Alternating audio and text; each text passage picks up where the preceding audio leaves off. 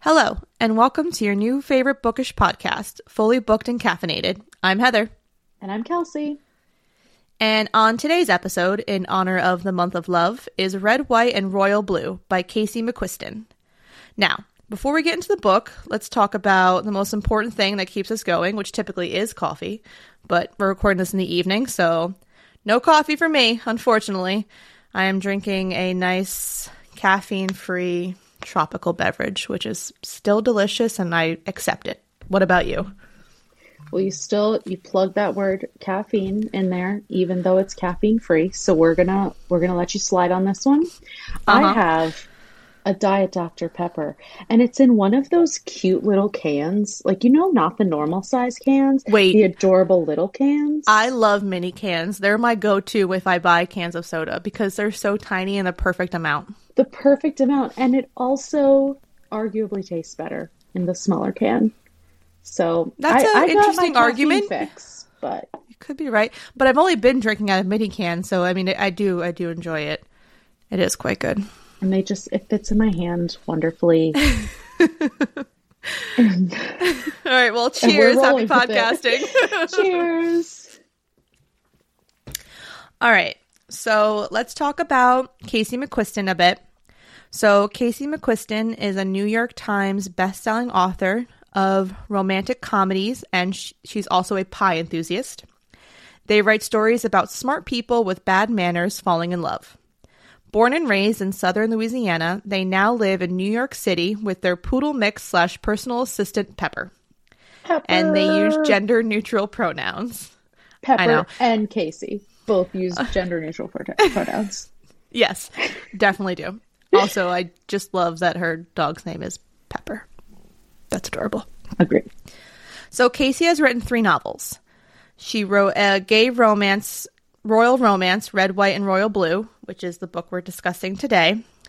Queer new adult romance, One Last Stop, which features an instantly classic sex scene aboard a Q subway train. And a sweet... I know. And a sweet YA romance / mystery, I Kissed Cheryl Wheeler. All of their novels are deeply pleasurable, romantic, and very, very queer. Hey, I like that. Mm-hmm. So we got a theme. So in an article with NBC News, McQuiston said they grew up in the golden era of rom-coms. A lover of the genre from a young age, they said, as a young person, the best they hoped for in terms of LGBTQ representation was like a punchline through tragedies, that left me so hungry. They were in their early 20s when they decided to try and write a romance novel. The result, Red, White, and Royal Blue, was not an easy sell to publishers. They said it was really, really hard to get mainstream adult romance publishers to take a risk on a queer adult rom-com, which shouldn't be a thing, but unfortunately it is a thing. Yeah, and I can totally see that, why it would be a thing, even though it shouldn't. Mm-hmm. But also the fact that this was their first novel, that's 2 things working against them that they have to sell to a publisher. So I totally see how it's just the odds are stacked against them. Yeah, but clearly they persevered, and the book sold in 2018. And it was a huge success. And a film adaptation will be released later this year. It finalized filming last year, so it should be coming out, I want to say, probably over the summer, which we'll talk about that a little bit more towards the end of the episode. So, as McQuiston has watched the market for queer romance stories broaden, they see even more opportunities to deepen the representation that's already out there. In particular, they said they'd like to see more trans-feminine romance stories and romance novels by Black, Asian, Latinx, and Indigenous writers. They said that they imagine a scenario when an entire section of a bookstore is queer romance. They said, there's so many queer romance novels that it's an embarrassment of riches. Which, yes. I love that so much. And that's totally such a pure goal that shouldn't be as unattainable as it may seem. You know what I mean? It seems so crazy, but it shouldn't at all. Like that's No. exactly the trajectory that we should be heading towards. And And this is a great start. yeah, and I could totally imagine myself walking into a Barnes and Nobles and seeing an embarrassment of riches of queer romance novels. Because why not? That community is so large and they deserve to be to have that representation. Yeah. And even in the book world as a whole, even if it's not stories about queer relationships, even just the representation of, you know, queer writers and people of color, and just that representation is severely lacking in the book world. And I think it's getting better. It's definitely getting better, especially with, you know, the help of social media. But it's an uphill battle, obviously. I agree, because even as we were trying to map out our episodes for this podcast, we were trying to choose authors of different races and different sexualities. Thank you. Pregnancy brain already. I'm blanking on my words. You know, so we've been trying to do that. And I realized mainly my book cart is full of female white authors. No joke. You know, and it's, so I'm also trying to read, like the romance series I've been reading is by an Asian American. So I love that. I like that I'm broadening my spectrum of books as well. Because just because I'm one race doesn't mean that I should only read that specific race and that specific gender. Absolutely. And it's our responsibility to do the research and to make sure that we are, as book lovers and as now book podcasters, that we are giving support to all authors, not just people who necessarily look like us. Agreed. 100,010%. All of the percents. Wow, we just hopped up on that soapbox real quick. We did. That was a detour, but it was necessary. Anyways, back to this. So there was a question that I found on Goodreads that someone had asked Casey where they got the idea for Red, White, and Royal Blue.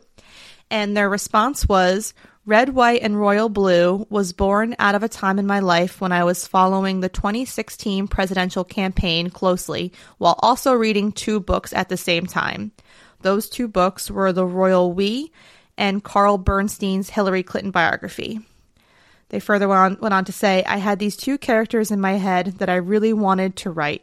A subversion of the bland Prince Charming archetype who just passes himself off as milquetoast to hide things going on under the surface, and a rebellious first kid who both loves politics and is political nightmare for their presidential parent, which literally is Red, White, and Royal Blue. Yeah. Oh, absolutely.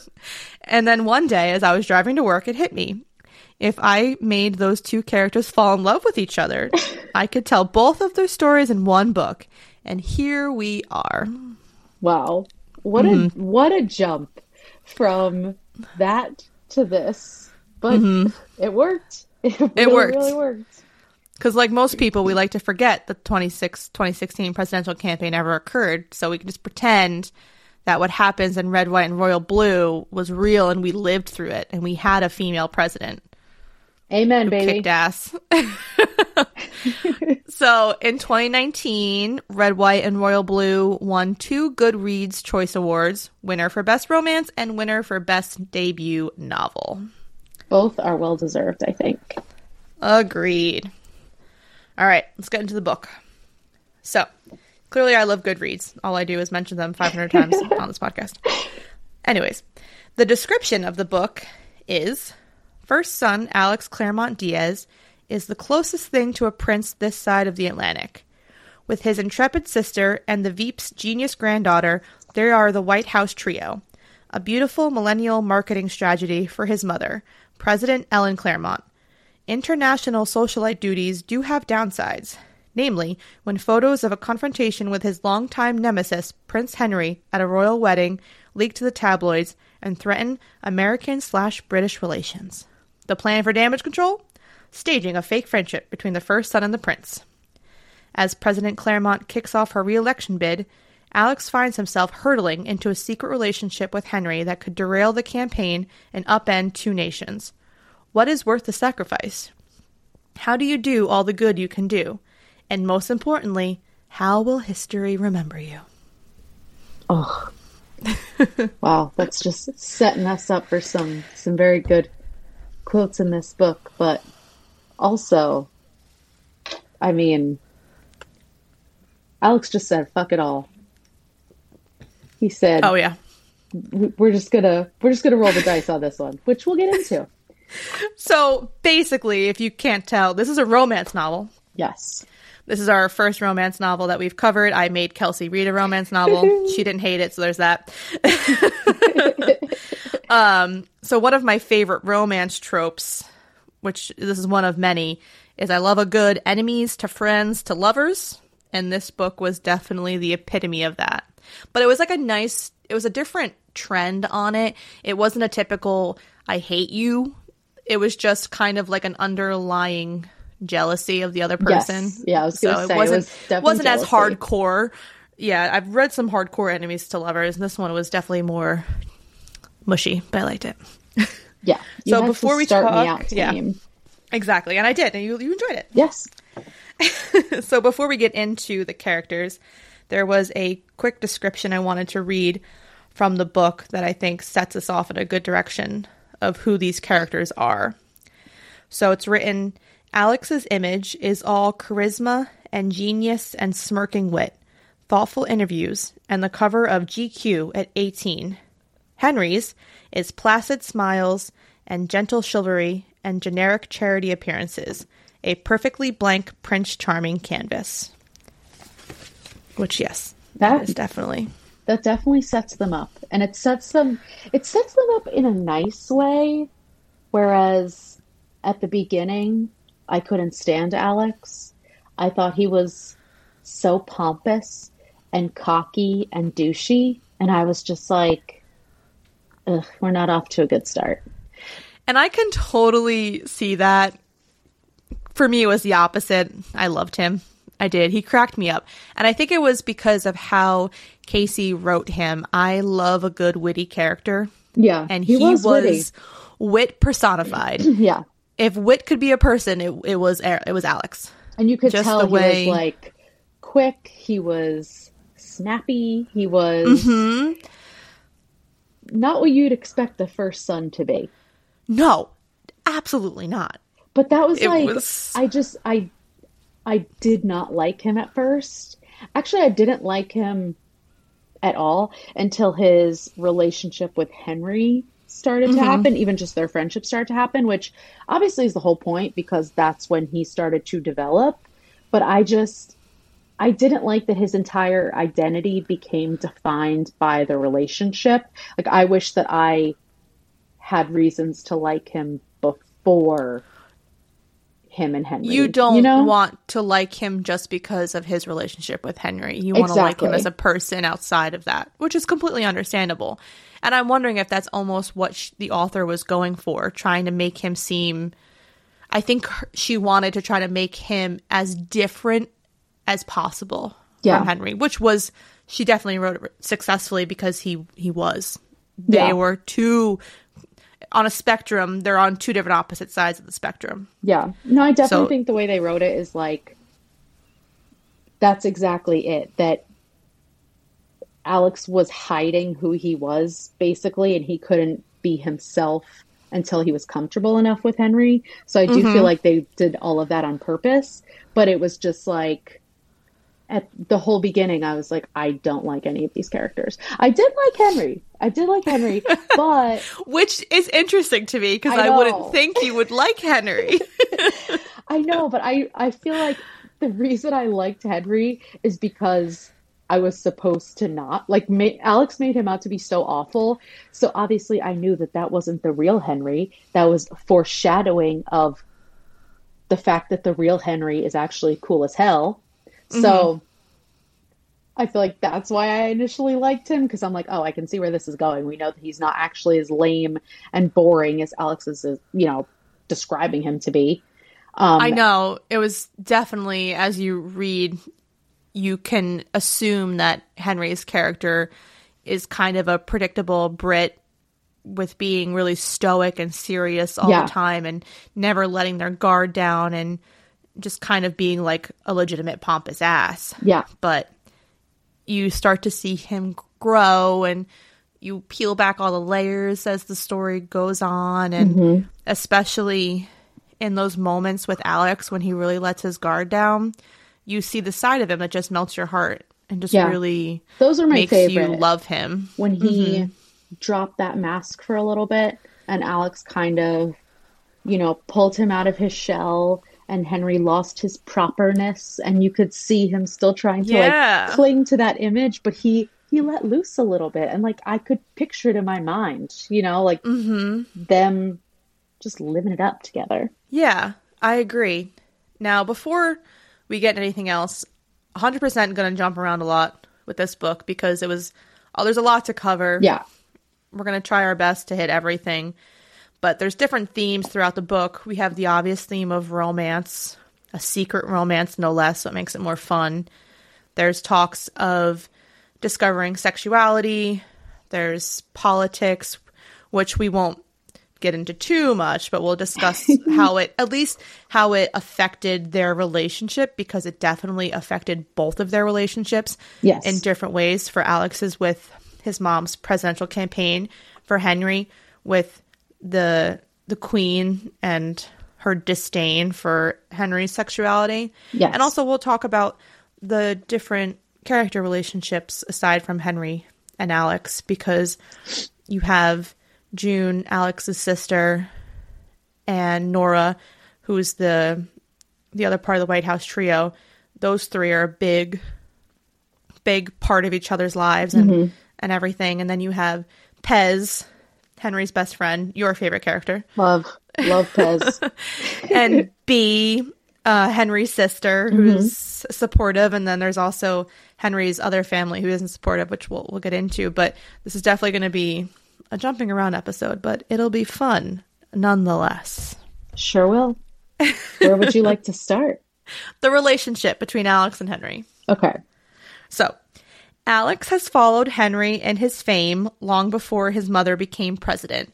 There's this really fun scene in the book where June has this J14 magazine, which, guilty, I bought those. Right? I took the posters out. I hung them on my wall. My walls in my childhood bedroom, you couldn't even see them because they were just covered in posters from magazines. J14 was a classic. I know. I loved it. Anyways, so in the J14 magazine, there is a picture of a young Henry. And Alex constantly finds himself coming back to this picture of Henry. And it's almost like he's trying to decipher who Henry is from this photo. And he clearly, from that moment on, has this, I wouldn't necessarily call it an obsession, but this interest in Henry. Not in any specific way, sexually or anything like that, but he just has this interest in Henry. Yeah, so like he's drawn to him in some way. Yes, and then he meets him for the first time at the Olympics, and it was a rough time for Henry. It was a year or so after his father had died, so he was still grieving. And the first time that Henry and Alex spoke, it was a very abrasive conversation. Yeah. And Alex took it very personally and was basically like, Henry hates me and he's a douchebag and I don't want to be his friend. Such an asshole. And that's what started it started his whole disdain for him. But then as Alex started getting, I mean, it's not fame, but he started being in the public eye more. Yeah. Then it turned into like a jealousy thing. Like, because I feel like Alex was always struggling with his own image and struggling with that kind of abrasive image that he has. He would see Henry, who's just so calm and stoic and always, you know, just, oh, the attractive prince. It's just, he had this jealousy that he wouldn't call jealousy. No. So he had to define it as like, oh, Henry is just such an asshole. No, because if there's one thing that you learn about Alex throughout this book is that he can never own up to a feeling. He can never put a name or a face to it. He just feels it and just kind of rolls with it. Right. He definitely has trouble defining his feelings. And then eventually there's a few points in the book where it just more or less slaps him in the face and is like, no, this is what you're feeling and you need to accept that. Yeah. Yeah. And Henry is a big part of that. Henry and everyone in Alex's life. Yes. Like forcing him to feel his feelings, forcing him to basically put them into words and put them into action. Yeah, because as you read the book, Alex's character definitely goes from an immature to a more mature version of himself. Like, he grows so much throughout the book in many ways, and one of them is definitely one of the ways is definitely him accepting his feelings and accepting who he is. Yeah, he definitely does grow a lot. Yeah. So at the start of the novel, both men officially meet for the second time, but quickly get into a very messy predicament at a royal wedding they were both attending, which ends up being a PR nightmare for both countries, but especially for Alex's mom, who's up for re-election. So the messy predicament is Alex and Henry fall onto Henry's brother's like $40,000 wedding cake. Yeah, just massive wedding cake. And as they're crashing down, it's just the flash of the press everywhere. Yes, because of course there's gonna be press because it's a royal wedding. Yes, exactly. You know that shit's televised or at least documented. Yeah, exactly. So due to this predicament, they're both kind of forced to fake a friendship to appease the press to save face. But a fake friendship quickly turns to a romance that leaves both men questioning what they are willing to risk while the press is always watching. So, the beginning of the fake friendship was my favorite part. One of my favorite parts. Where they're like putting their arms around each other, or putting... That makes it sound sexual. It wasn't sexual yet. They're standing next to each other and like muttering insults to each other. And you kind of start to see that other side of Henry, that he has a little bit of sassiness in him too, and not just Alex isn't the only one that's quick-witted. So I do love how you start to see that Henry can take it and kind of dish it out. Yes, because it's so funny because clearly before they start this fake friendship, Alex gets like this dossier on Henry, and it lists out like Henry's favorite food, which was like mutton pie or something. I don't know, some boring ass English food. And his favorite author is Charles Dickens. And Alex is basically like, what the fuck? Yeah, he's like, I this can't be guy's a friends loser with this guy. We have nothing in common. You know, and then obviously you come to find out that was the image that was created for Henry by the regiment and everything. Yeah. It's not who he actually is because he can't be who he actually is. He's kind of forced to be this cookie cutter person for... But when Alex receives that and sees all that, he's like, oh, Henry is exactly who I thought he was. He's lame and he's uptight. And then one of my favorite scenes in the hospital, where they go to the hospital for the charity when they're doing one of their, you know, pretending to be friends for the press. And Alex kind of stumbles upon Henry talking to one of the patients about Star Wars.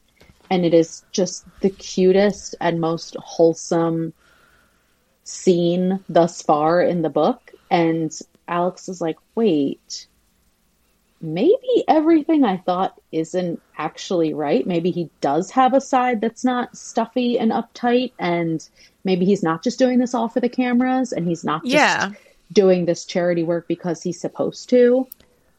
Exactly. And then they kind of bond over Star Wars, but of course it's not without argument. They argue which version is the better one. They have to argue about everything. And this eventually starts, this is a kind of what leads them into the actual friendship. So they're no longer forcing a friendship. They're speaking on the phone all the time because both suffer with insomnia and they can't sleep.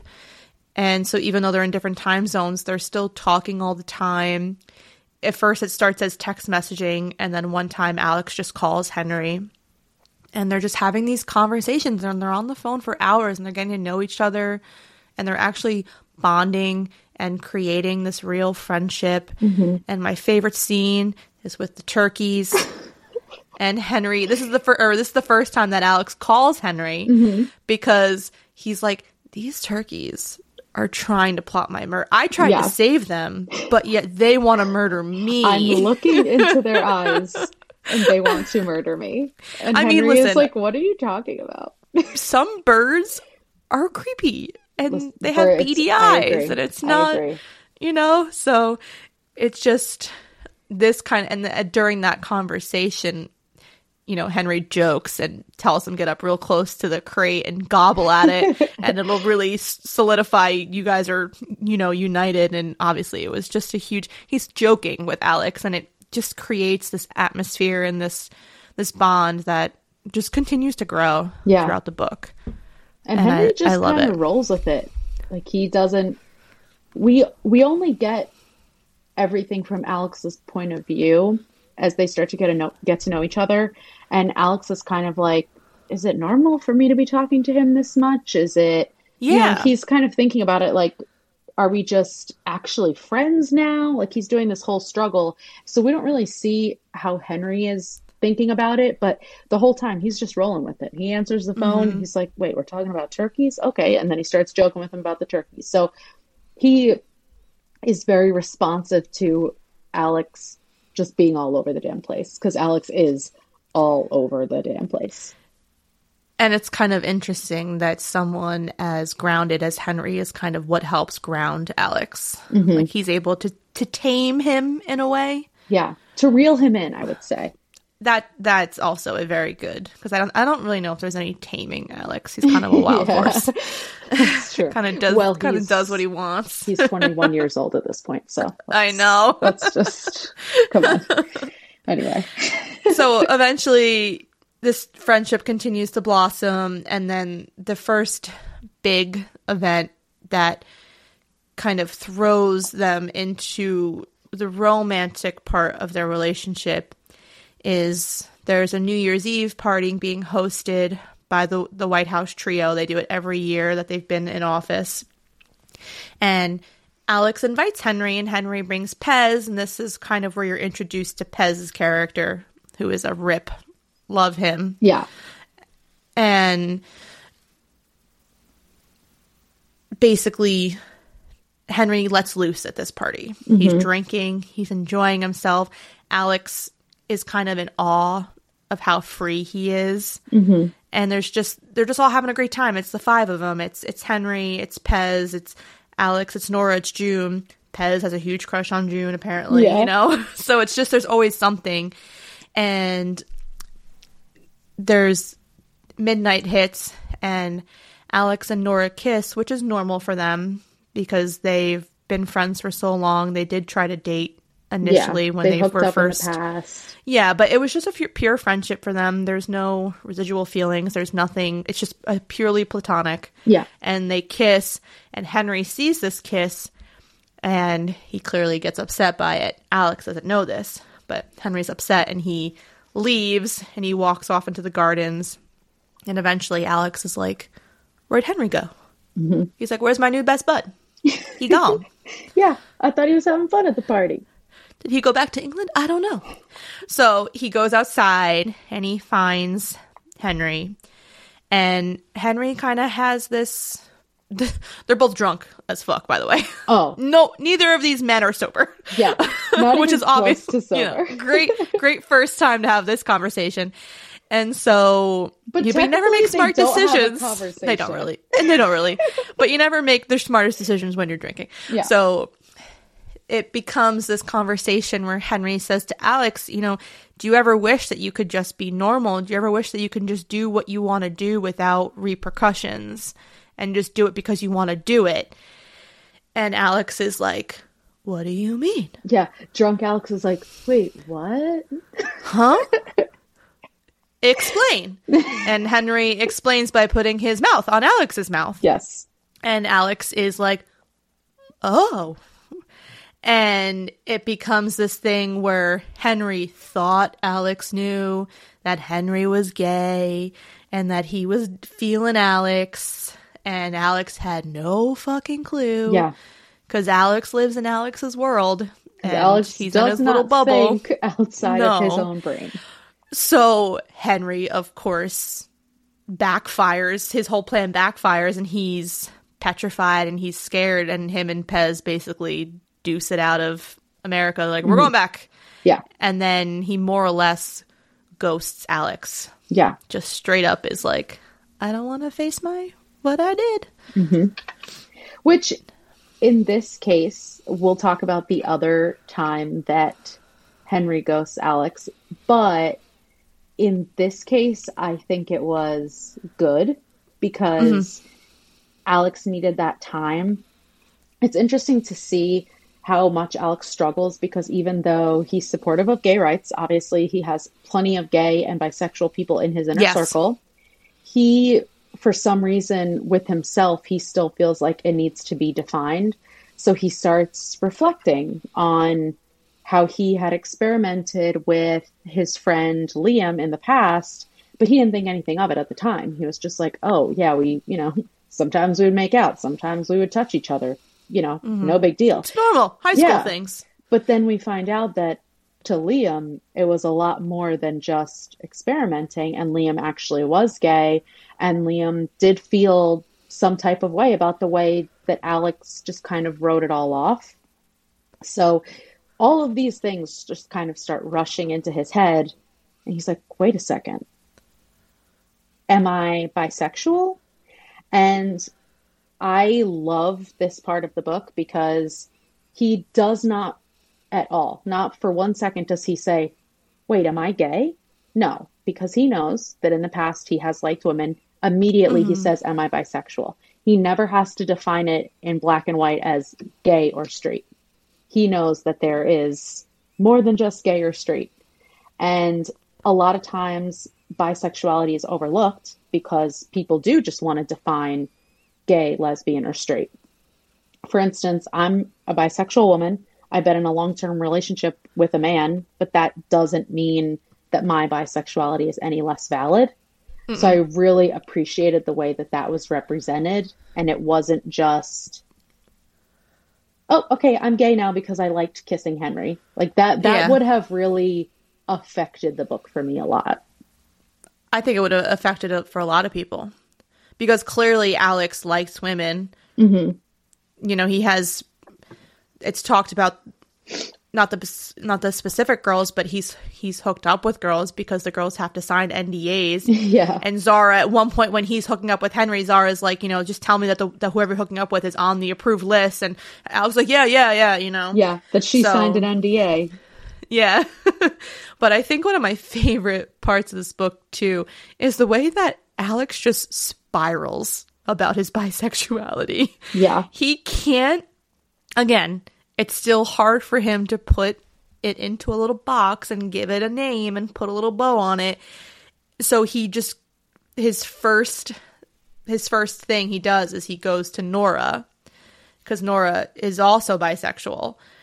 And he looks at Nora and he's just like, he's almost looking to Nora, who's also this smart girl who's good with numbers and good with things. And she's always spitting out probabilities. Yes. And, yeah. So, I think it's actually one of my favorite things about the book is all the time they're like, what's the probability of this happening? And then Nora shoots out like a percentage, what I mean?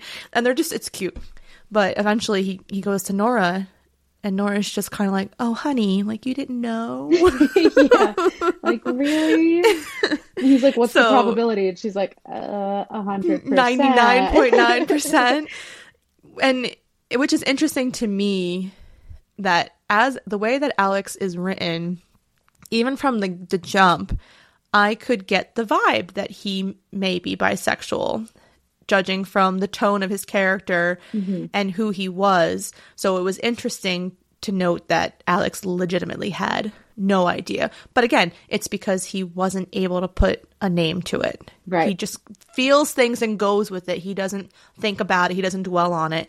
So now he's kind of forced to dwell on it because Henry kissed him. Yeah. And that's kind of a big fucking deal. Mm-hmm. And he's being confronted with, now you do kind of have to define it because you either are going to let Henry continue to ghost you because obviously he feels maybe embarrassed. He feels that things didn't go the way that he thought they would, or, you know, he feels exposed. Yes. And so Alex is either going to never talk to him again because, you know, and let Henry heal from that, or he's going to have to say, okay, I either want to keep kissing this man or I need to say, no, we're just friends and that's it. Like there has to be a definition coming so that he can either continue this friendship with Henry or have more than a friendship. Yeah. And he's obviously pissed that Henry's ghosting him. Henry's ignoring his calls, his text messages. Mm-hmm. And Alex isn't going to take that. He's not going to take that. Of course he's not. There's some political dinner thing. I don't remember what it's called. Don't at me. But there's some dinner thing. And Henry ends up coming for that. And so the entire time, Alex is planning, could either be Henry's demise. Who knows? Who truly knows? Because Alex is tense at this dinner. Mm-hmm. He's cutting aggressively into his food. He's hardcore staring Henry down, trying to like turn him to stone like he's Medusa or something. You can feel how uncomfortable this is. Yes. Just to be in the general vicinity of Alex at any moment during this dinner. Yes. So obviously at this time, Nora's the only one that knows about Alex's bisexuality, and she's the only one that knows that it's with Alex, that he's trying, or it's with Henry, that he's trying to do something. So, you know, Alex has one goal, and that is to get Henry alone for 5 minutes. So Nora's like, I got this, bro. You go talk to Amy, the Secret Service lady. I'm going to go get Henry to look at this plate of macaroons, and we're just going to, you know, talk about it. And so he goes to Amy and he's like, I need 5 minutes alone with Henry. Like, can you make this happen? And Amy, the precious, sweet baby angel that she is like, yes, of course, anything for you. The aggressive, sweet baby angel that she is. I know, aggressive. Trans woman, love her. Yeah. So Alex gets Henry alone and Henry is so fucking scared. He thinks that Alex is going to punch him. He literally thinks that something bad's going to happen. Yeah. But no, Alex aggressively kisses him. And is like, painfully kisses him. Better not fucking ghost me again. And he's like, you better meet me at my room at 11 o'clock at the dot. You know, so it's just, they have this brief moment where they're making out with each other and they realize, all right, like this is something. Mm-hmm. And I loved everything about it. I loved that whole scene and the build up to that scene and then the culmination of it. And that first night. Yes. Yeah. And my favorite is that, of course, Henry is punctual and shows up like 5 minutes early. And he's just kind of like outside the door. And like, oh, hey, am I early? Yeah, I know. And then Alex lets him in and he's again like yelling at him, like, don't do that to me again. And then they have like their first sexual experience together and it's great for both of them. And they realize it's obviously not going to be anything more. This isn't going to be love or anything. This is just for fun. Yeah. They just happen to enjoy hooking up with each other.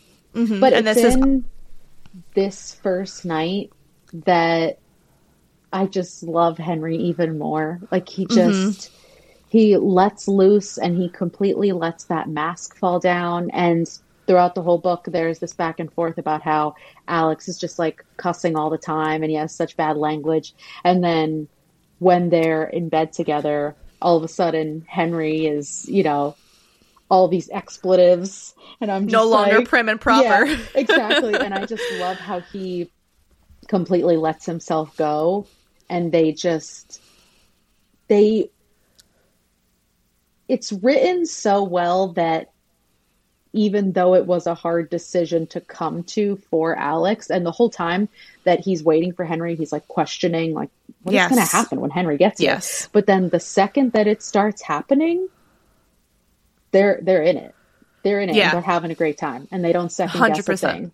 And I love that. And they both. I mean, Alex is definitely someone who is no holds barred. Like he is himself through and through. 100%. For Henry, this is his chance to actually let his guard down and to be who he truly is. And Alex finally, piece by piece, gets to see who Henry truly is, which is one of the most beautiful things about the story is you finally get to see him tear his walls down. Yeah, I agree with that. Yeah, and so the two of them just kind of continue this sexual friendship, whatever it is. They're doing it at the stables, at a polo game. Just in the most...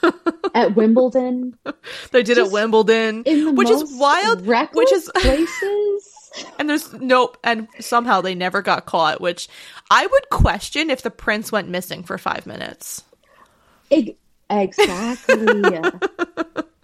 And you kind of understand why Alex's Secret Service agents don't question it, because both Cash and Amy are in on it, and they know Cash what's going on. Cash is fully supportive. Cash is like, let me just already get my team Henry and Alex shirt out real quick. Yeah, exactly. And he's like, oh, I'll guard this door while you guys go in this random stable where they keep the saddles and just like bang it out real quick. Okay, I'll be out here. I'll make sure there's no imminent threats.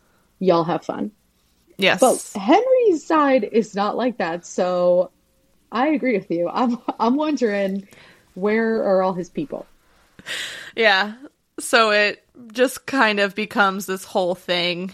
And then eventually they do get caught by Zara, who is the president's assistant. And Zara's like, you got to tell your mom. Like, this isn't going to fly. I'm not going to keep this secret for you. Like, this is serious. Like, you're going to cause an international relations scandal. It's going to be a huge thing. So eventually people in Alex's life are finding out about his bisexuality, and they're finding out the person is Henry. So the next person he has the conversation with about is his mom. And one of the biggest things that Ellen says to Alex, which again, she's fully supportive of his bisexuality. There is no questions asked. No questions. She's fully on board. She's also oddly fully on board with him having a relationship with the Prince of England. But in return for that, she has to kick him off his campaign because she can't have that scandal on. If anything blows back, it can't blow back on the campaign. And she asks Alex, is Henry forever? And obviously, Alex can't answer that yet. It's still too soon. It's only been a few months into this relationship. And he really can't put it to words yet. It's still too soon for him. So, but it's incredible, the way that she separated. Okay. It was so funny the way she did it. She's like, okay, we're going to have a meeting in an hour. Meet me back in here. She sends him a calendar invite. She has a PowerPoint. She is the woman we need running our country. Anyway, absolutely. So she was so supportive of him and said, like, yes, I'm your mom. I accept you. If this is what you want, you have to make that decision and go for it. But at the same time, she puts on her president hat and says, but you're not going to be on the campaign, which is such a big blow to Alex, because Alex is so involved in politics and he wants that to be his future. And he takes it as a personal attack. He doesn't take it as his mom being unsupportive, but he takes it as an attack of like, okay, I'm already starting to lose things by choosing this. And it kind of shows how big of a decision he's going to have to make. Yes, I agree. And it's kind of like a loss of character for him, because politics was literally his life. He wanted to start working on the campaign even before he graduated college. Yeah, it was his whole identity.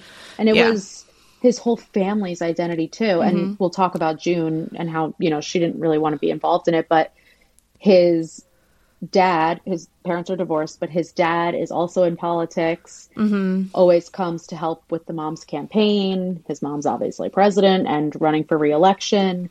They have these close family friends who are politicians. So it's in his blood. And all he thinks about is, this is how I'm going to get to my future. This is how I'm going to be in politics, how I'm going to take the straight route, how I'm going to get a leg up. It's ingrained in him. Yeah. And actually, while we're talking about that, there is something that he says about himself, or that he thinks about himself, that was in the book that I think is pretty important too. Let me just flip to the page. He says, being whatever he's starting to suspect he might be is definitely not universally appealing to voters. He has a hard enough time being half Mexican. So he already knows what he's up against. He already knows that this is going to be a struggle. Just the fact that his mom has biracial kids. Yeah. And he knows how many odds are stacked against them. I mean, his mother is the first female president. Let's start with that. Yeah. And then they come from a mixed race family, and he says, you know, he can't even pass for being white. Like, he's so clearly biracial, and he knows that people see that, and it's not appealing to everyone. Yep.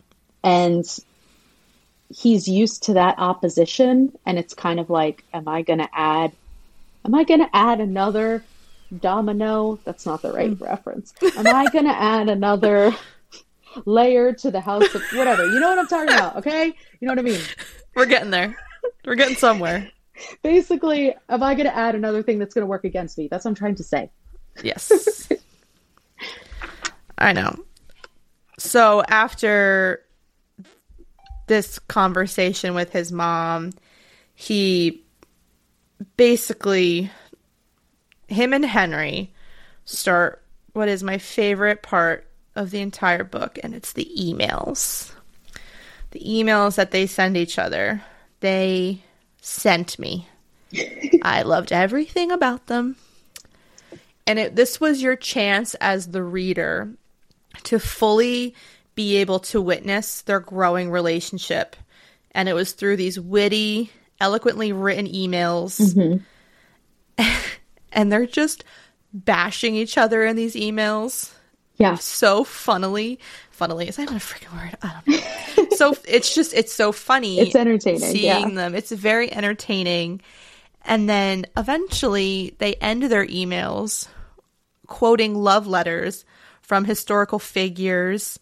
And it just adds something special to the book. And then, you know, these love letters are between man and man, woman and woman. So it's even more special because it has people who are hiding their sexual identities. Yes. So it's just, even if these love letters aren't legitimately real, and this is something that that they made up as an author, like, I'm in awe, because just the entire idea of these emails and adding that extra little pizzazz to it. Yeah. It just made it so much well, you see more into their relationship. And I mentioned about the writing, how I didn't necessarily so I read something about how the author wrote in a way that was informal, so that it would seem like it was the characters talking. So they would say like a lot and stuff like that. Yes. And I feel like I didn't like it in the actual chapters, but then in the letters, that's where it comes across as, okay, this is Alex's voice. This is Henry's voice. And the way that they have their relationship where they're just constantly picking at each other and they're constantly making fun of each other as like, oh, you Americans always do this. Yeah. And, oh, you Brits do this. And it's just, it's such, like you said, it's just such an added element that really defines their relationship. It lets you get Henry's perspective too, because like we said, we really only see Alex's side of things, but you see how Henry's responding, and you see how their relationship is just growing and getting more intimate. Yeah, and it is growing more intimate, because then we get to a part in the book where now June knows as well. She figured it out on her own. No one told her, but she was very upset with Alex that Alex didn't come to her and tell her that he was bisexual and that he was having a relationship with Henry. And it's so funny because June basically goes to Alex, bro, I knew you were in love with him since you were a kid. Yeah. You think I didn't see your grubby thumbprints all over his face in my J14 magazine? Do you think I left that page open all the time because... For myself? You know, for myself? Yeah. And so she knew. And I think she always knew that her brother was different in that way and that he was bisexual. And so she was definitely a little upset that he didn't come to her. And Which he because they are quickly, such yeah. a close family. Yeah. Alex even says that the only reason that she's even living there is to watch over him because Yes. she wants nothing to do with the campaign. She wants No. nothing to do with politics. She wants to be a writer. But she's there to kind of look after him and make sure that, probably to make sure he doesn't mess up the campaign, which Probably. she's not doing a very good job. But but it does bring this little division, and she, forgives him very quickly. But the fact that, she tells him, I'm not mad at you because you're bisexual. I'm mad at you because you didn't trust me enough to tell me, or you didn't feel like you could tell me, or you didn't know what I would say. And that kind of shows him, this isn't something I have to be nervous about with the people that I love. Like, they're going to support me no matter what. No, because he's already 3 for 3 right now. Yeah. Nora, his mom, June, and now he's bringing Henry to Texas to basically meet his father and spend this weekend together on the lake. And he just mentions to his dad, like, oh, I'm going to bring a friend. I'm going to bring the Prince of England. Casual. And of course, his dad's like, seems sus, but all right. Yeah. There's nothing weird going on there. My friend is the prince. And so he's experiencing this freedom with Henry in Texas, and it all becomes real for him on this trip. And he has the discussion with his dad, and his dad again is not surprised, and they're just casually having this conversation over corn and and he's the most surprised by his dad's reaction. Yes, because he says, you grew up as a Mexican Catholic. Like, I always thought there could be that little bit of you that is judgmental, even though as a family and as their platform, they're, very pro LGBTQ. Like, that's always been their beliefs. But as we know, sometimes it's different when it's someone in your family. Sometimes it's different when it's yourself, people have a lot easier time accepting it when it's not directly in front of them. So even though he knew that his dad was supportive, he didn't know if he would be supportive specifically of him. And his dad was like, are you kidding? Like, you really thought that I believed the prince was just your friend? You brought him to the lake house? What are you talking about? I know. And obviously this is a fiction novel, because I'm sure 9 out of 10 times when this situation happens, the family is not supportive, friends aren't supportive. So it's really nice for Alex in this book that he gets to experience that. And this trip to Texas really opens up Alex's eyes about Henry. And the second night there, he comes to the realization that he loves Henry, and he wants to tell Henry that he loves him. And so the middle of the night, Alex is like, let's go skinny dipping. They swerve the secret agents or the PPOs for Henry, and they're out on the lake, and they're just having this one-on-one time together. And Alex obviously stares lovingly into Henry's eyes, and he's about to say the L word, and Henry just dips in the water. He gone. He flounces out of the water, and he's like, mosquitoes. He's like, what are these American things attacking me? They're awful. And because Henry knew what Alex was about to say. And Henry, while he obviously reciprocates the feelings, he doesn't want Alex to say them, because it's going to change everything that they're doing. It's going to make what they're doing even more real than it already is. And so he's like, you know what? I'm really tired. I'm going to go to bed. And Alex can feel the shift. And the next morning, Henry's gone. He leaves a note. And then guess what good old Henry does again when he's stuck in a situation that he doesn't want to face? The dude is like, boo, I'm out. The dude Casper's the fuck out of there. Which, like, Henry, I'm on your side until now. Okay? That was fucked up. To leave in the middle of the night. And he knew exactly what was going to happen, like you said. Oh, yeah. And Alex was at the point where he made that decision. He said, my mom said that I have to decide if this is forever. Yes. He decided this is forever. But Alex, being the selfish character that he is, you know, I have my feelings about Alex's selfishness. He doesn't think that maybe Henry's not ready to make that decision. Because Henry does reciprocate that love. Yes. But maybe he's not ready for everything to change. Exactly. And Alex doesn't look at it like that. He looks at it like, I'm ready. Come on. You're the one who kissed me in the first place. So you got to be ready, right? Well, that's the thing. That's the thing about Alex is that he's not putting himself in Henry's shoes. Exactly. Because while Alex's family is super supportive and he's in a country where being gay isn't necessarily a bad thing right now, Henry's in a position where he can't come out as gay because the Queen could honestly disown him or make him abdicate. You know what I mean? So it's just this whole... Henry's in a much tougher situation than Alex is. Because historically, the royal family has always been more unaccepting of these things. I mean, they've skirted over so many horrible things in the past. Racism, recent allegations made by Meghan and Harry, which just, you know, let's not even get into that. But, you know, pedophilia, all these things that they've just skirted over. You really think that they're going to accept that the prince is gay, and not only gay, but dating the first son? That's who's also half Mexican? Oh my gosh. Yes. I forgot about that element of it too. Yeah. So it's not surprising that Alex doesn't put himself in Henry's shoes.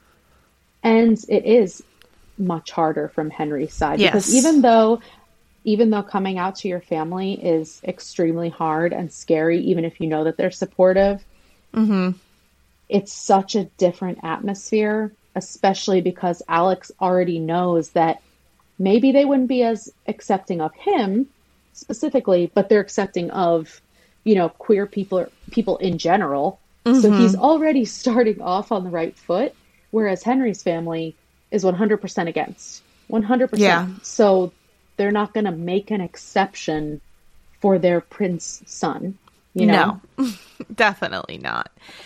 And so obviously Alex is pissed that Henry is ghosting him again. And so Alex phones up Cash. She's like, what are you doing for the next 24 hours? He's like, cool, I'm going to book 2 flights to England on my emergency credit card. So basically he just shows up to Kensington Palace and he's yelling shouting from outside, for Henry. Let me in. Henry's like bodyguard Sean is like, bro, I'm not letting you in. You can yell all you want, you know. And then eventually Henry comes out and he's like, fine, like let him in. And the two of them have this argument that just, it's a huge turning point in their relationship. And it makes them realize that they want to fight for what they have. Initially, it doesn't seem like it's going that way. Alex thinks that when they're having sex, that this is going to be the last time that they're ever going to be with each other. That this is it. That Alex has pushed Henry too far, and he needs to recognize that Henry just can't do this. And Henry does try in that fight to explain to Alex why this is harder for him, and to explain why, okay, you've made your decision. That doesn't necessarily mean that we're all good around here. Exactly. And so the next morning, Henry's gone, and Alex is more or less thinking, this is it. Like, this is the end of our story, and this is where I'm going to have to go back to my regular life. And Henry comes in, and he's like, all right, let's do it. And this, you know? I could just see this scene in the rom-com. I know. He wakes up, and Henry is gone, and he's just like, fine, that was the last of it. And then all of a sudden... Yeah, Henry's like, I was just out for a run. Just blazes in, and he has, what does he have, coffee and tea? Yeah, coffee, tea for him, coffee for Alex. Yeah, he's like in sweatpants. Damn Americans with your coffee. Yeah. And I could just picture him walking in and being like, what's the matter? I'm here. I just ran out to get coffee. Yeah. What's up? What's up? And so it ends in them saying that they're going to do this. They're going to do it on their own timeline. Mm-hmm. They're going to wait till the election's over, and then they're going to eventually start to come out to the world together. And Henry gives Alex the signet ring that he has, and Alex puts it on the necklace with the key to his house in Texas. And so it's very symbolic, meaningful to him. Yes. And so now that's settled. They're going to eventually come out to the world. But of course. But wait. You need the third scene, or whatever it's called. The third act. The third act, where everything goes to shit. Yes. And guess what? It goes to shit. Now, more or less, what happens is a picture is released from the hotel when one of the times when Henry came to Alex, and I cannot remember why Alex was having a bad day, but he was having a bad day. I think something happened with the election, or Richards, I think, was announced as the guy. Yeah. And so he was in the he was like in the hotel bar, and he was nursing a gin and tonic, and then Henry ends up coming to like see him. And was that when they found out that Luna was joining Richard's side, or joining his campaign? That may be the thing that set this all off, which we're going to get to Luna. Yeah. Definitely going to talk about that. So basically this photo is released. Everyone's going crazy. Everyone is like, are they dating? Or is it something more? And then here's where June falls on the sword for her brother. She's like, no, let's pretend that I am being courted by Henry. Mm-hmm. You and Nora start going out on the town being photographed. It'll just seem like you guys are just really good pals, and you introduced me to Henry, and now Henry and I are dating. Mm-hmm. And that lasts for all about 5 seconds. Yeah. But it was such a huge thing for June to offer to do, because she absolutely didn't want to be in the spotlight, and she didn't want anything to do with the campaign. And mm-hmm. now it's like she's offering to let the entire campaign rest on her shoulders. Yeah. Just so that she doesn't expose her brother and Henry. Yeah. And it's this really nice, it just goes to show how much she loves her brother. Mm-hmm. And how much she also loves Henry and Alex together. And she wants to save it for selfish them. Alex is, because he's like, oh, I see them together, and and he knows it's fake, and he sees them together, and he's like, I just hated seeing them together. I'm like, they weren't like hooking up, like, relax, buddy. So like Henry comes to the States to have like a coffee date with June, and they sneak him to the car to see Alex, and they're both talking about how much they hate this and how this isn't what they had planned. This isn't what mm-hmm. they want to do, but they kind of don't have a choice right now. And they have a smooch in the tinted car, but wait, the windshield, not tinted. Not tinted. So obviously this whole thing blows up in their face. All of a sudden their emails are released to the world. Mm-hmm. This picture is released to the world. Zara bursts into Alex's room at 3:30 in the morning like, you fucking imbecile. Mm-hmm. And then it basically all culminates to this moment where the badass president that she is, she takes off her president hat, puts on her mom hat, and she's fully there for Alex. And she says to him again, is this forever? Mm-hmm. And Alex is like, it is forever. This is what I want. Mm-hmm. And so she's like, you know what? They're going to fucking answer the president of the United States. You're going to England and you're going to figure this out. Mm-hmm. Which, like, just badass. She's just like, you're going to fight for your love. At 21 years old, you're going to fight for your love. Oh, God. Yeah. And so Alex is packing his bag and he comes out in the hallway. And I sobbed at this point in the book because there's his mom and her mom's new husband, Leo, and June, and his dad flew in from California all haphazard. It's a couple hours, since everything. And mm-hmm. they just envelop him in this hug, and they're just fully supportive of him. And it's a really cute, non-realistic moment. Yeah. Yeah. And that puts Alex on cloud 9. Mm-hmm. And then he gets in the airplane, zoom, zoom, zoom, over to England, and it's all shit again. But wait, the best part happens on the airplane. We find out that Zara and Sean are engaged. the this was the twist. This book was a thriller because this was the twist. Yeah. Never saw it coming. No, you don't. You really don't. And it was because then Zara's just because Alex is like having a conniption because he hasn't been able to speak to Henry and he wants to make sure Henry's okay and he's not answering his texts or his calls. And so Zara's like calls Sean's personal line. He was like, put fucking Henry on the phone right now. And he's like, well, how do you have Sean's personal line? And he's like, we're engaged. Yeah.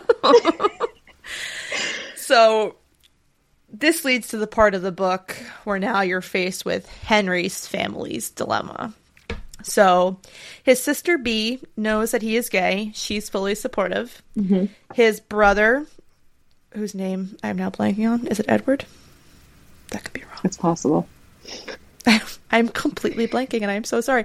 So the brother is not supportive, clearly. Yeah. Should have never... Ooh, gonna be surprised. His mom has been pretty absent from their lives since the death of his father. But she obviously finds out and it's kind of the turning point for her to come back into her children's lives, which we'll get to a little bit. And obviously the queen is 100% not supportive. The queen is like... P.S. His name is Philip. I just fact checked Where did I get Edward from? I don't know. I'm so sorry. It's not even remotely close, but Edward's an English name. It's a British white guy's name. I don't know what to tell you. I'm sorry. Philip, not Edward, is not supportive, which, whatever. So the mom just comes in hot. Yeah. She just all of a sudden like wakes up. It's like this veil has been lifted off of her eyes. And she's like, oh, wait, I got to step back in and do my mom duties. And she does. Yeah. So they basically all have this meeting with the queen. And the first thing out of the queen's mouth when she sits at the table is, oh, I had this conversation with the president of China, whose name I can't remember because I'm getting old. And he said that people can doctor images to make them something that they're not really not. Is that what happened here, Henry? Basically giving Henry an out to just... Because as you see in the beginning of the book, Henry's grandma kind of knew that Henry was different, but she was not willing to let him come clean about it. Yeah. So and that's what she calls it. Like she says that he's different. Yes. And she encourages him to stifle that differentness. Yes. And so does Philip. I don't think that Philip knew that Henry was gay, but no, he knew. But he thought it was just something he was just experimenting with. He's like, you're not really gay. Yeah, like he definitely knew that Henry was going against the course that was laid out for him, and he wasn't just going to sit back and just let things happen the way they're supposed to happen, the way that Philip did, find someone to marry, get some heirs out of there. He knew that Henry was going against that, but he didn't necessarily know the extent. And I think that the grandmother did and just kept encouraging him to ignore it and kept encouraging him to just basically keep his mouth shut and not ruin everything, in quotes. Yeah, and they discuss in the book how, and she says it here too, they can find him a wife and she'll be paid handsomely, that she'll never say anything because he obviously needs to produce heirs because that's all they care about over there. And Henry's like, no, I'm in love with Alex and this is just what it is. And again, obviously the queen is fighting it. She's fighting it. She's saying, you're not... the country's never going to approve of this. You can't do this. I'm not going to approve of this. Yes. Yeah. And then finally, Catherine stands up and she's more or less like, no, like he's going to be able to do what he wants to do. And they just keep fighting back and forth. And then B just stands up, has Sean's tablet, throws it down. And she's like, look, this country does. Look at the world. The world is fully supportive of this relationship.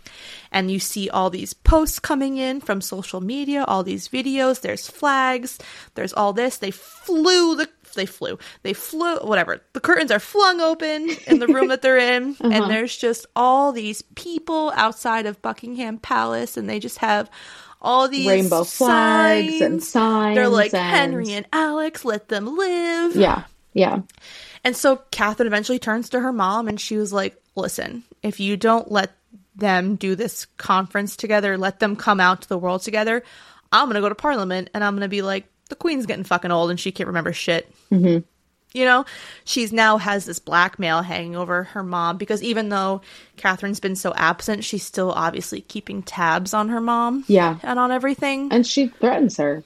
But then I think that the threat on top of seeing that at least there was some support when they looked out the window and they saw that stuff on the internet, the grandmother basically saw, okay, I'm not going to win this battle. No. And I guess if we can control the way that it happens, it's going to happen anyway. Yes. So basically, Henry and Alex get the beginnings of their happy ever after. So now we cut back to where did the leak come from? Mm-hmm. So it turns out that the leak came from Richard's his campaign people. Which is the Republican candidate going up against his mom for the president. And so as we touched on briefly, Raphael Luna is he's a minor character in this book, but he's still a pretty big part of it. Mm-hmm. So he was a family friend.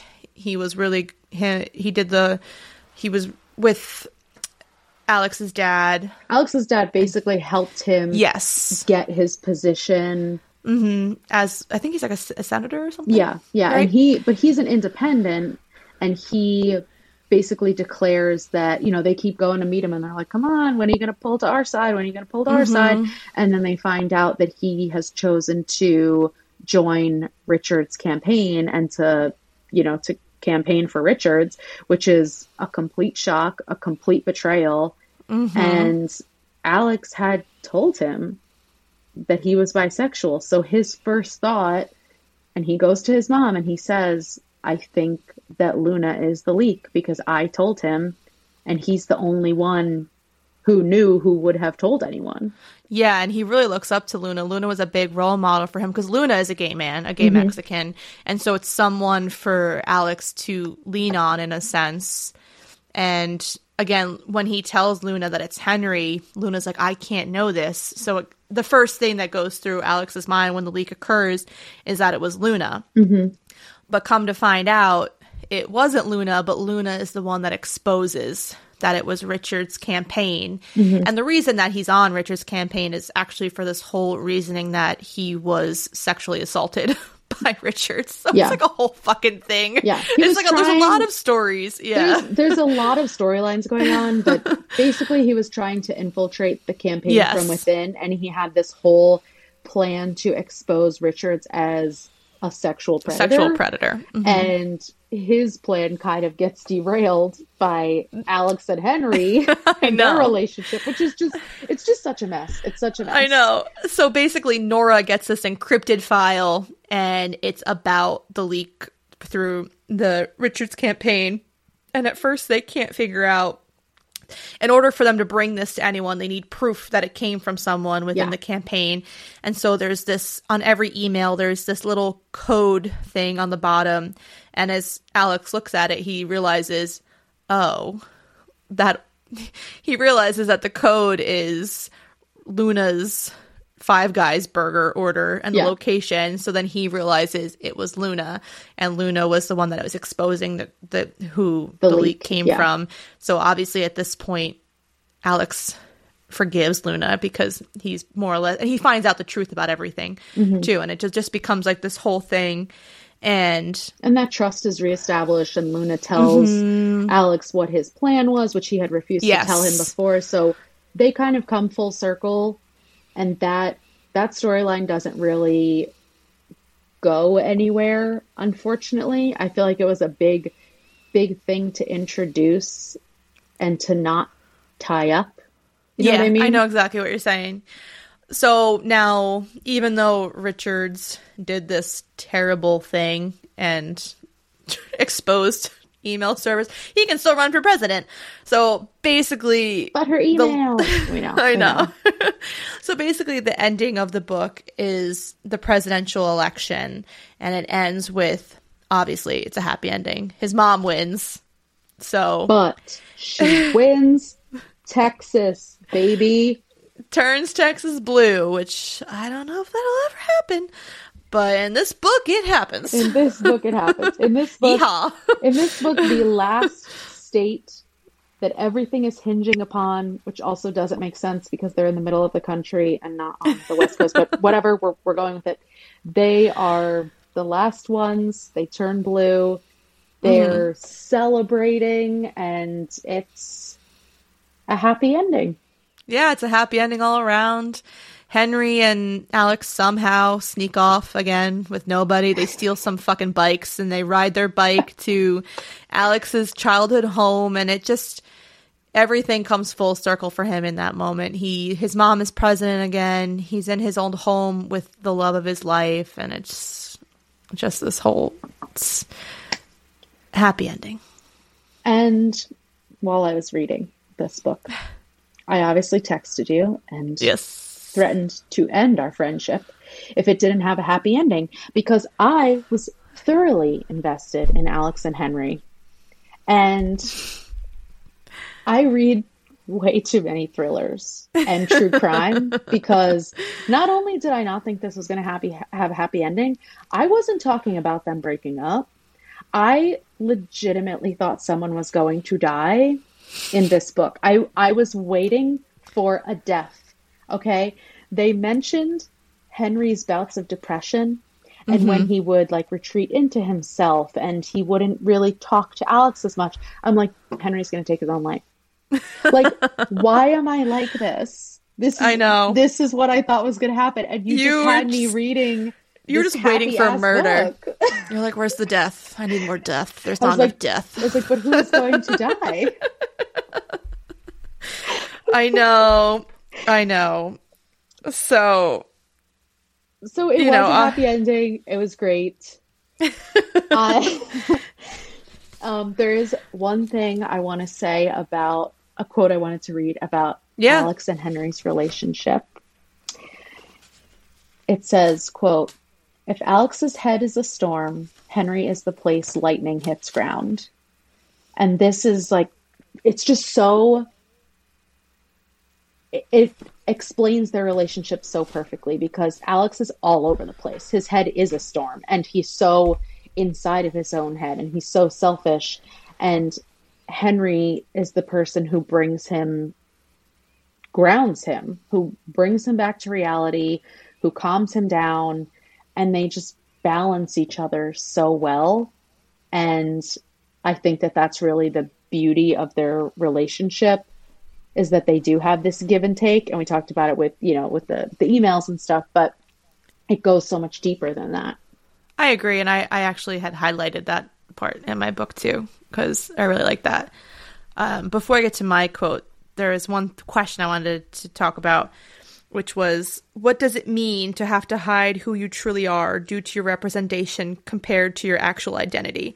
And I think this question is definitely a lot about, we touched a little bit on Henry, and two, he literally could not be himself because of the world he was born into. Mm-hmm. He didn't even have a choice. Like, he was kind of born without a choice. Yeah. He was born into his entire future. Like, everything in his entire life was already mapped out before he was even born. Mm-hmm. And even though Alex has so many things stacked against him and things that, especially if you're in the public eye, can be perceived as not appealing to everyone, like we talked about. Yeah. This is a career that he's choosing. He's choosing to get into politics. His mom chose to get into politics, and he's choosing to be with her on the campaign, and he's choosing to show his face with her, even though, he says that he can't even pass as white, and that can get some, rub some voters the wrong way. But it's totally different with Henry. He does not have a choice. He didn't choose any of that for himself. No, and it's And I really like how it plays out in the book, because the representation of Henry at the very beginning of this book is not even remotely close to his actual identity. Yeah. So you get to see what it means for Henry to have to hide, and you see the turmoil that he goes through as you read this book. And you talked about it, how he goes through these depression bouts because he can't be who he truly is. He has to hide the truest part of himself because he's afraid that the world won't accept him. And then or that his country won't accept him. Literally. And he finally finds someone who he connects with, and he's like, wait, this is really what I want. Yeah. And I can't even imagine the inner turmoil that would happen, because it's not just like, okay, should I come out to my family? No, it's, should I come out to my family and tell them that I'm already dating someone, and tell it's them a lot. that the person I'm dating is American, and tell them that the person I'm dating is the first son? Like, there's just so much. It's not easy. Henry just deals with it. Like, yes, he has his bouts of depression, but they also talk a lot about how that is, you know, him grieving his father and grieving his loss. And he just handles all of it so well. Like, he barely loses his cool, you know, and Alex is so the opposite. I know. He's so reactive. And it just shows a lot about how different they are. You see a lot of the differences between how close their families are. And there's just completely opposite dynamics that the author is able to describe and pull together. And I really like that. Yeah, that was just one thing I wanted to talk about. I kind of want to talk about like Henry's representation, because I think that the author did a really great job with how they wrote him and how they did it. And so I really, all in all, like I said, this book is just chef's kiss. So I had two quotes that I wanted to talk about. My first one is a romantic quote, and it is, "When Alex was a kid, before anyone knew his name, he dreamed of love like it was a fairy tale, as if it would come sweeping into his life on the back of a dragon one day. When he got older, he learned about love as a strange thing that could fall apart no matter how badly you wanted it, a choice you make anyway. He never imagined it'd turn out he was right both times." Which, just love that. I love it. Because it's so true. Did come at him quick like that, but then it did turn into a choice, a hard choice that he had to inevitably make.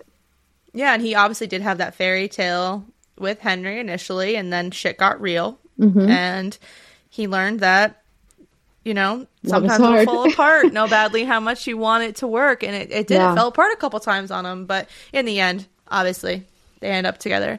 Yeah. Then, of course, the most iconic quote, it's on the special edition of the book, and it's just simple. "History, huh? Bet we could make some. Damn straight you can make some." Damn right you did. The first son and the prince. And their illicit love affair. And I liked the spicy scenes in here. Yes. I thought they were hot. They're tasteful. They were tasteful. Descriptive. Yeah. And I think that a reason that I don't like romance sometimes is because a lot of romance authors will try to use like abstract imagery or weird synonyms, or like describe parts in a way, you know what I mean? They're like using weird describe words. Phallic parts. Yes, like just, you know, I'm thinking of that scene in 10 Things I Hate About You, where she's talking about like a bratwurst. Oh or my god, the engorged, his engorged penis, and you're just yeah. So that's something I hate. And this author does not do that, and also how in all of the sex scenes, Alex isn't struggling with his sexuality in those moments at all. It is natural to him. He's completely in the moment. He's never second guessing. And that speaks a lot to sexuality not being a choice. And that's all I'm going to say on that. Preach. So it is now time for us to rate the book. Our rating this week is whatever out of 5 history books because we're making history here. This should come as no surprise. This baby got a 5 out of 5 for me. 5 out of 5. Loved it. It was great.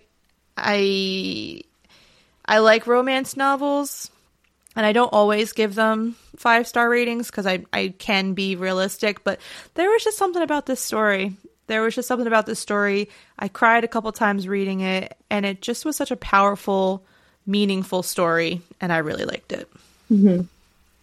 I definitely really liked it too. I was between 3.5 and 4, but we did talk recently about our ratings being based on feeling. Mm-hmm. So I'm going to go with 4. There were certain things that I didn't like. The writing in the beginning, I thought it was very on the nose. Like when you're in a movie and they have to explain everything that happened prior to the movie. So the characters are very obvious. Like, oh my God, ever since your parents got divorced and you moved to Arizona, you're such a bitch. You know? Like those kind of vibes.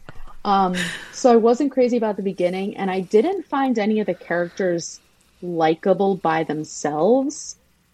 But I did love the character growth. I thought the message was amazing. I thought the happy ending, once I got over the fact that no one was going to die, I thought that was great.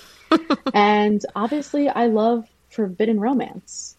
But my biggest issue with this book is the age of these characters. I know. Alex it's not. And Henry I know. are 22, bro. I know. They said forever at 22. Every time, like every risk that they took, I was like, girl, are you sure? So if these characters were 5 years older, I would be totally on board. I think they were written way too young. I get that. I still love it. I don't give a fuck. I agree. It's a good book. And now we have a movie coming out. Yeah, so the movie is coming out on Amazon Prime. There has not been a release date listed yet. My assumption is that it will be out probably in the summer. So obviously Kelsey and I will watch it when it comes out. And when we do our end of month bonus episodes, whatever month it comes out, we'll talk about it. It'll be like our little catch up corner, and we'll talk about the movie then. I highly suggest you Google the cast because Alex, legitimately perfect. Henry wasn't what I was expecting, but I'm still into it. Yeah. And I believe Uma Thurman plays the president. Yes. So it's gonna be a good movie, I'm sure. Mm-hmm. The story was great, so I'm gonna assume, and I'm kind of interested to see how they're gonna do the movie based on the story. And how much of the storylines they're going to put in there, because I did think there were too many storylines going on. Yeah. I think they're gonna cut a lot of it, definitely. Yeah. So I'm curious to see if they make it basically just a romance and then the only drama is based around their relationship, or if they include the Luna situation. You know, I'm curious to see how they're going to wrap that all up. Yeah, me too. So I will, whenever I see any postings about it, because I'm sure that once they put a release date out, they're going to post a lot of stuff to social media promoting it. So I'll share stuff to our stories on our Instagram and everything to keep you guys updated, because I definitely think it's going to be a good movie. Yeah. I'm excited. So thank you for listening to us. Like and subscribe, download our episodes. We're on basically every podcasting platform except for maybe like one or two, but we're on the big ones that everyone listens to. We are on Instagram and TikTok at Fully Booked Calf Pod.